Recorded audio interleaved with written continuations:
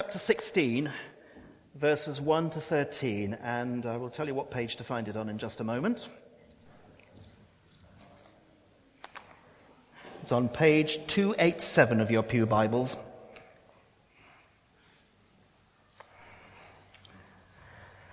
So the Lord said to Samuel, "How long will you mourn for Saul, since I have rejected him as king over Israel? Fill your horn with oil and be on your way. I am sending you to Jesse of Bethlehem. I have chosen one of his sons to be king." But Samuel said, "How can I go? If Saul hears about it, he will kill me." The Lord said, "Take a heifer with you and say, 'I have come to sacrifice to the Lord.'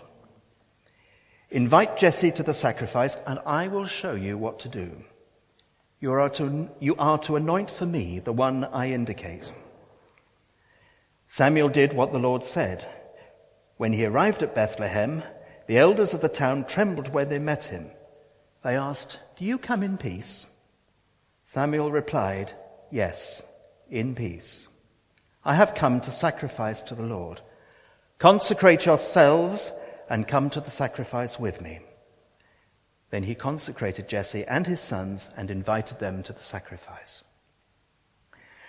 When they arrived, Samuel saw Eliab and thought, "Surely the Lord's anointed stands here before the Lord." But the Lord said to Samuel, "Do not consider his appearance or his height, for I have rejected him. The Lord does not look at the things people look at. People look at the outward appearance, but the Lord looks at the heart." Then Jesse called Abinadab and made him pass in front of Samuel. But Samuel said, "The Lord has not chosen this one either." Jesse then made Shammah pass by, but Samuel said, "Nor has the Lord chosen this one." Jesse made 7 of his sons pass before Samuel, but Samuel said to him, "The Lord has not chosen these." So he asked Jesse, "Are these all the sons you have?" "They're still the youngest," Jesse answered. "He's tending the sheep." "Send for him," said Samuel. "We will not sit down until he arrives." So Jesse sent for him and had him brought in. He was glowing with health and had a fine appearance and handsome features. Then the Lord said, "Rise and anoint him. This is the one." So Samuel took the horn of oil and anointed him in the presence of his brothers. And from that day on, the Spirit of the Lord came powerfully upon David. And Samuel then went to Ramah. This is the word of the Lord. Praise be to God. John.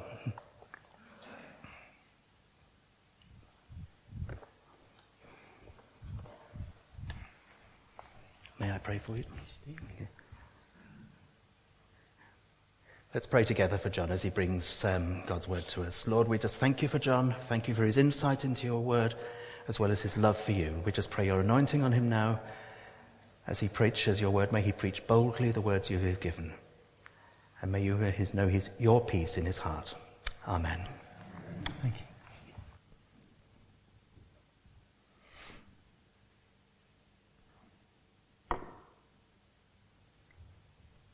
It was lovely to have a band here this morning.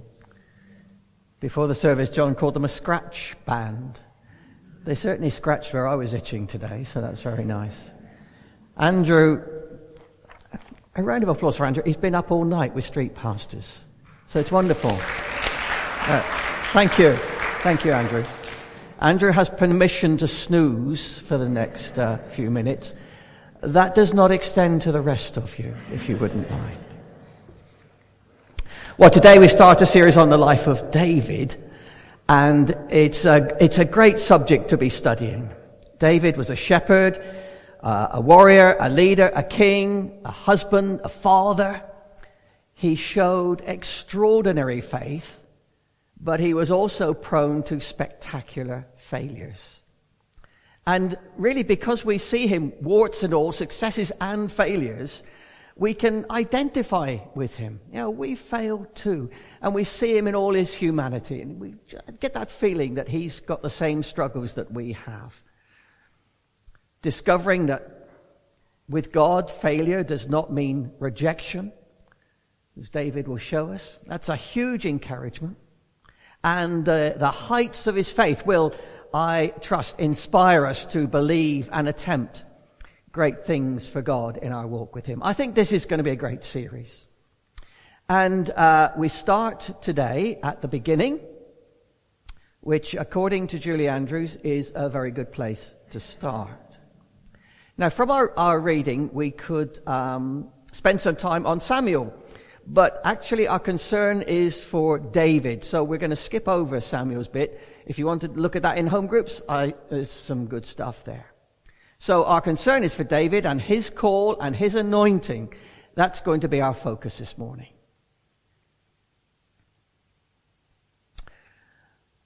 A man went into a bar, and on the top of the bar, there was a hamster playing a piano and a frog singing Rule Britannia. And he said to the barman, that's amazing. I've never seen anything like that before. And he said to the barman, I'll give you a $5 for the frog. And the barman thought about it for a little while. He said, okay. So he gave him a $5 and the man, the frog, and took him away.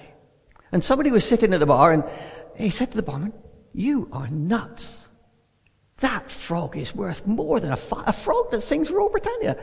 That's worth more than a $5. And the barman shook his head and said, no, not really. The hamster's a ventriloquist. Things are not always what they seem. Samuel was looking for the next king. Been told it would be in Jesse's family. He started looking at Eliab, and by any measure, he looked like king material. He was a fine-looking, big, strong young man. And after all, that's what Saul, the previous king, had been like, and that's what kings are supposed to be like. And even Samuel, a man of God, revered by all the people as God's messenger, was taken in. And Samuel had to be reminded by God quite sharply, you're looking at the wrong thing. It's not about how you look. It's not even about your obvious skills and abilities, which are important. It's what's on the inside that counts. Eliab was the frog. He looked good, but underneath there was no real substance. And one after the other, the 7 sons of Jesse are paraded and rejected. And eventually Jesse admits that there is one more, David, youngest. And he's sent for from his position tending the sheep. And when he arrives, immediately God says to Samuel, this is the man, rise and anoint him. David would have been quite young at this point, possibly in his early teens, referred to basically as the baby brother, the most unlikely choice for the next king. I said at the first service that the bookies would have had him as a rank outsider, possibly 1,000 to 1 or more. And then we debated for a moment whether they had bookies in those days. And I said that bookies are like cockroaches. They always were and they always will be. So there we go. But this is God's way. He does not make obvious choices when he needs someone to do a job. Look through the Bible. Look at Moses. Moses was very reluctant. He was not a very good speaker. He'd been 40 years in the desert looking after sheep. You would have thought he was ill-equipped to lead the people out of slavery in Egypt. But God chose him. Jonah was a scaredy cat who ran away to try and avoid God's calling. Look at the disciples that Jesus picked. They are hardly an inspiring bunch. Peter, quick to open his mouth and then put his foot in it. Usually more than 1 foot and an elbow as well. Doubting Thomas, not very inspiring member to choose for your team. James and John, sons of thunder, they sound like trouble. And then Matthew, a dodgy tax collector. not to mention Judas. And, we all know how that turned out. And the rest of them, fairly anonymous, innocuous bunch. I doubt if any of you can even give me their names. And you say, really, Jesus? This is the team that you have chosen. These are the people that you want. No scholars, no high-flying businessmen, no bankers, no politicians, not a single one who's been on I'm a Celebrity, Get Me Out of Here. I mean, what are you thinking? And I think Jesus' choice of disciples highlights the point very well, that judging people by society standards is very different to how God does it. And so here is good news for all the little people like me. Anybody under 5'6", you've been the runt all your life, looked down on, last to be picked. God doesn't care that you're less than 5'6". It doesn't matter to him at all. Appearance doesn't matter. And we live in a world which seems obsessed by appearance. The UK cosmetic industry alone is worth over £10 billion a year. People spend fortunes having tucks.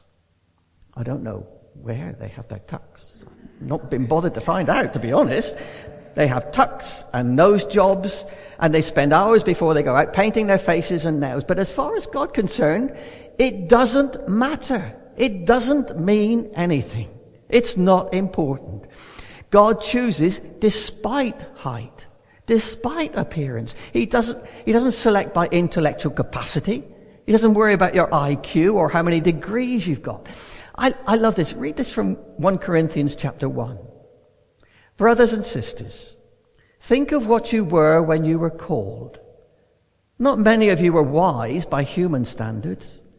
Not many were influential. Not many were of noble birth.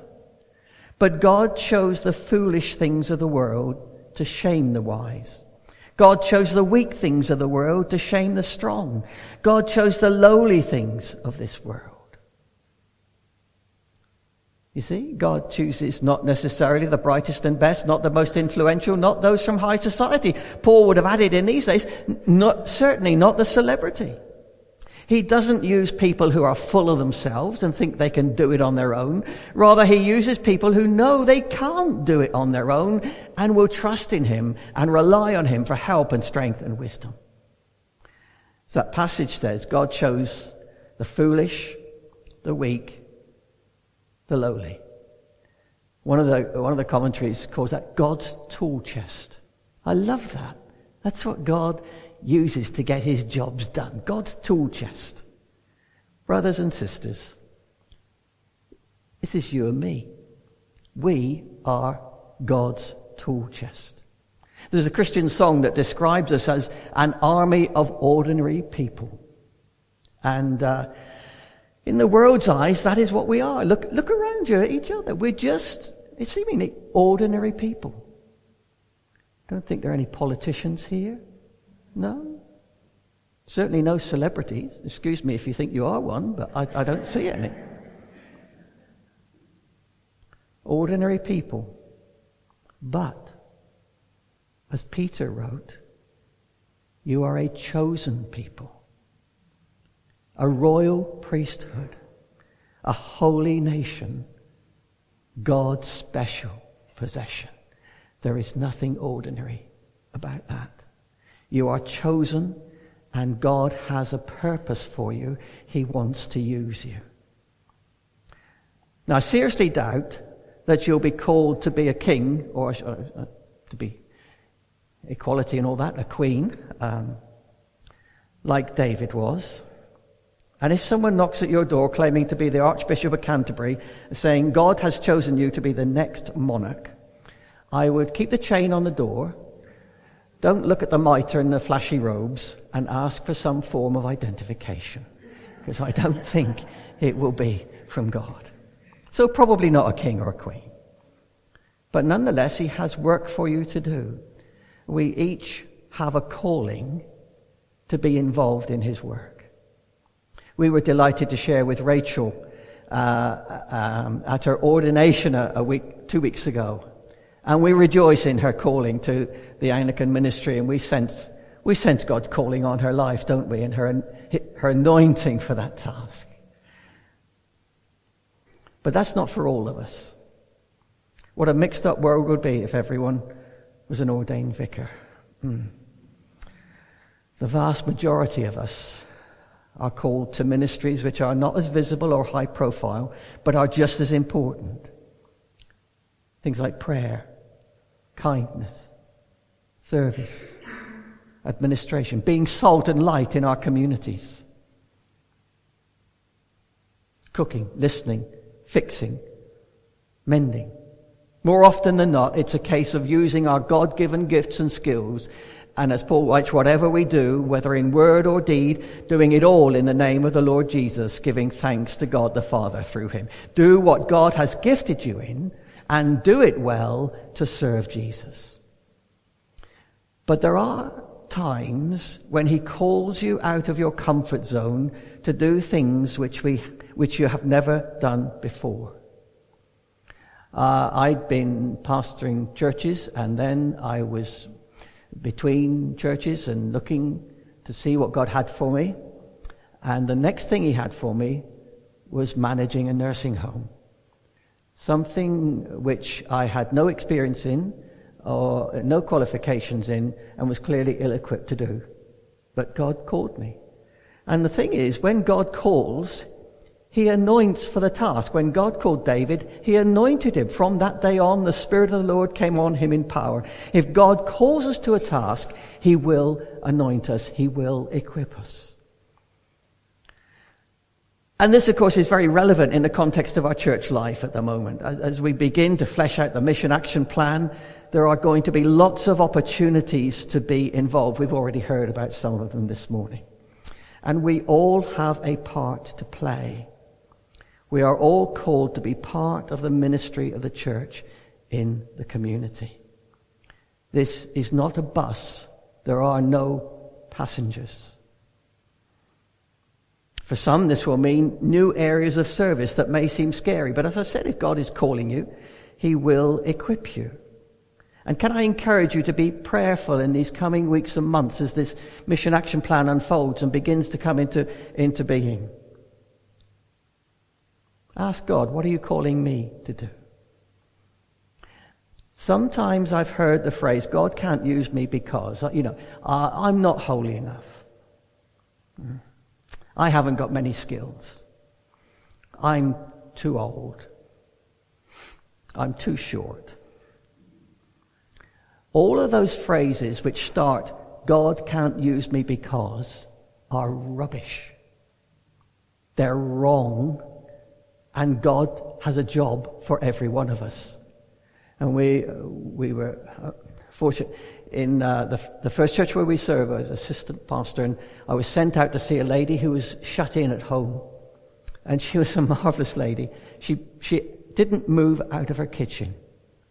And she was the most amazing prayer warrior that I have ever met. I went to encourage her, and I came away just blessed by being in her presence. There's something for all of us. God has work for us to do.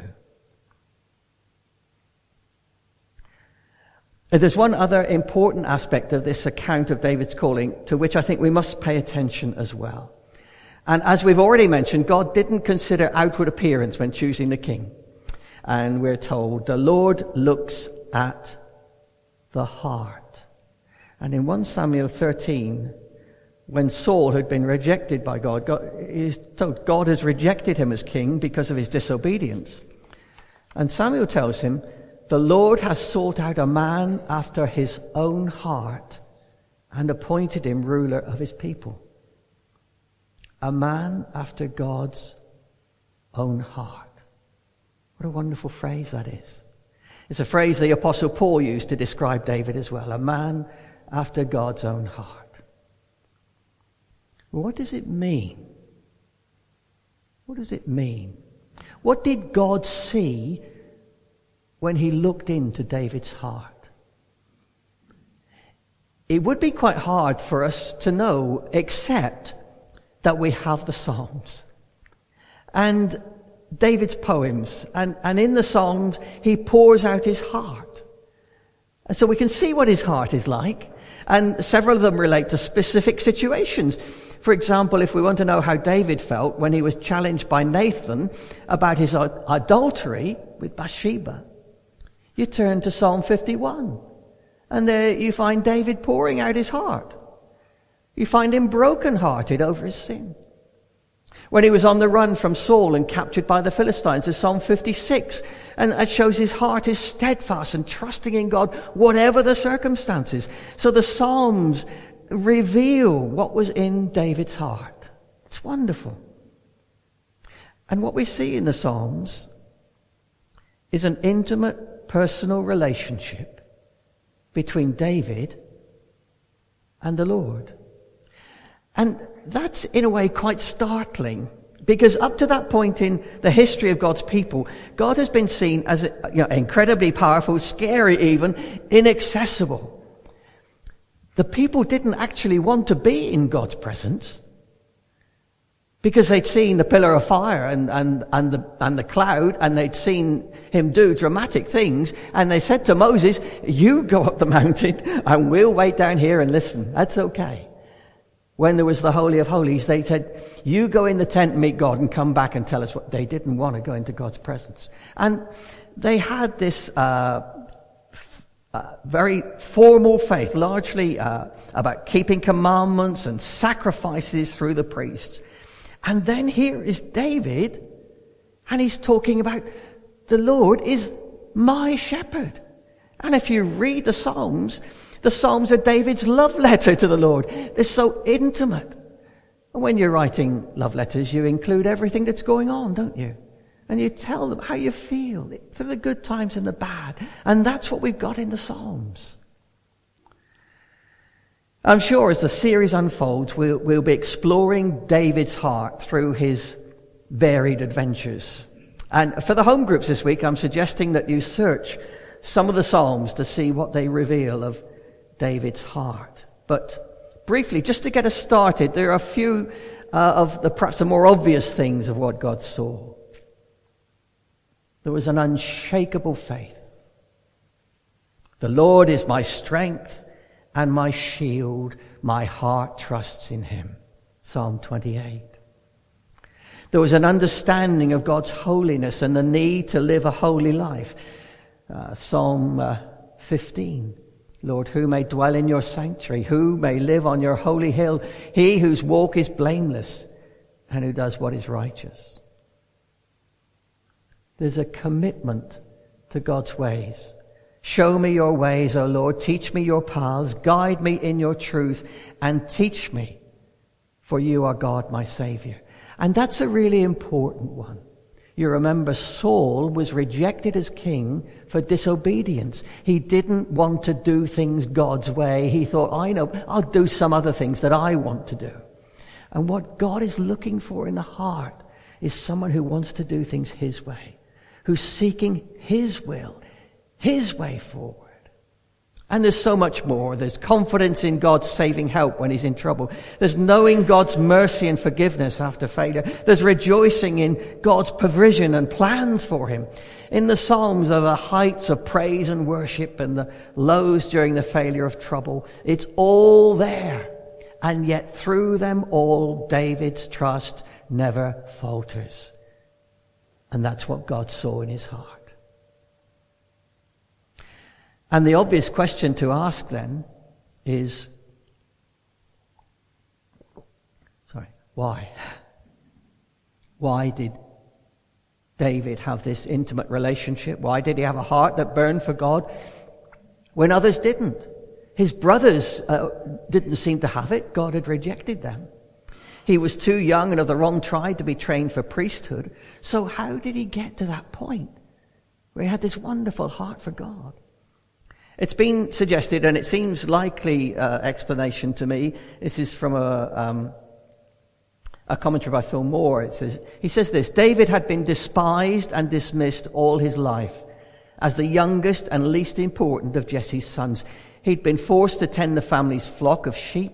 a job so menial and dirty that the Egyptians viewed shepherds as the lowest of the low. He therefore spent many hours alone with no other company but God. His spirit had been purified through many trials, which taught him to surrender his heart to the Lord. That makes sense to me. Intimate relationships are built through spending time together. And it seems to me that's how David's heart was refined. He spent time on his own with God. And as we look at David, a man after God's own heart, the question we must then ask ourselves is, what does God see in my heart? What does God see in my heart? It's a searching question. It's one that we probably avoid if we can. And often we kid ourselves about the state of our hearts. Jeremiah tells us that the heart is deceitful above all things. And ain't that the truth? Our hearts are very complex. And even David, who God saw had a good heart in tune with his own. Even David failed miserably a number of times. And he suffered that battle which Paul describes. You know, the one where he says, there's the good that I want to do. You know, I desire to do the good, but I end up not doing it. And then there's the wrong stuff that I don't want to do. And that's what I seem to end up doing all the time. That battle. We're in good company with David and Paul in that what's in our hearts doesn't always match our actions. But what we learn through David is that God looks past our failures and he sees the love and faith that is deep within. So, what is it that God sees in our hearts? Inevitably, we're all different. In some hearts, maybe he sees just a flicker of love. In others, he sees a flame. In some, he sees a bonfire. And I've met people here in this church who've got a bonfire of love burning in their heart for the Lord. And that's wonderful to see. In all of our hearts, probably a smidgen of something which shouldn't be there. Selfish desires or greed. And even David was aware that his heart was not entirely pure. And he prayed, Lord, give me an undivided heart. So what is your response to what God's been saying this morning? What I'm very anxious about is that what you don't do is leave here feeling condemned over the state of your heart. God is not out to make you feel a failure this morning. It's not what he wants. But what he does want is to inspire you to long for what David had. That perhaps you'd say, Lord, you see in my heart a flicker of love for you. Please fan it into flame. I want to love you more. Lord, you see my heart that I do truly love you, but I long for an undivided heart. Lord, be at work in me that I too may have a heart like David's, which beats in time to your heart. What's your response? I pray that for all of us it will be our desire that we'd have a heart like David's heart. A man after God's own heart. Amen.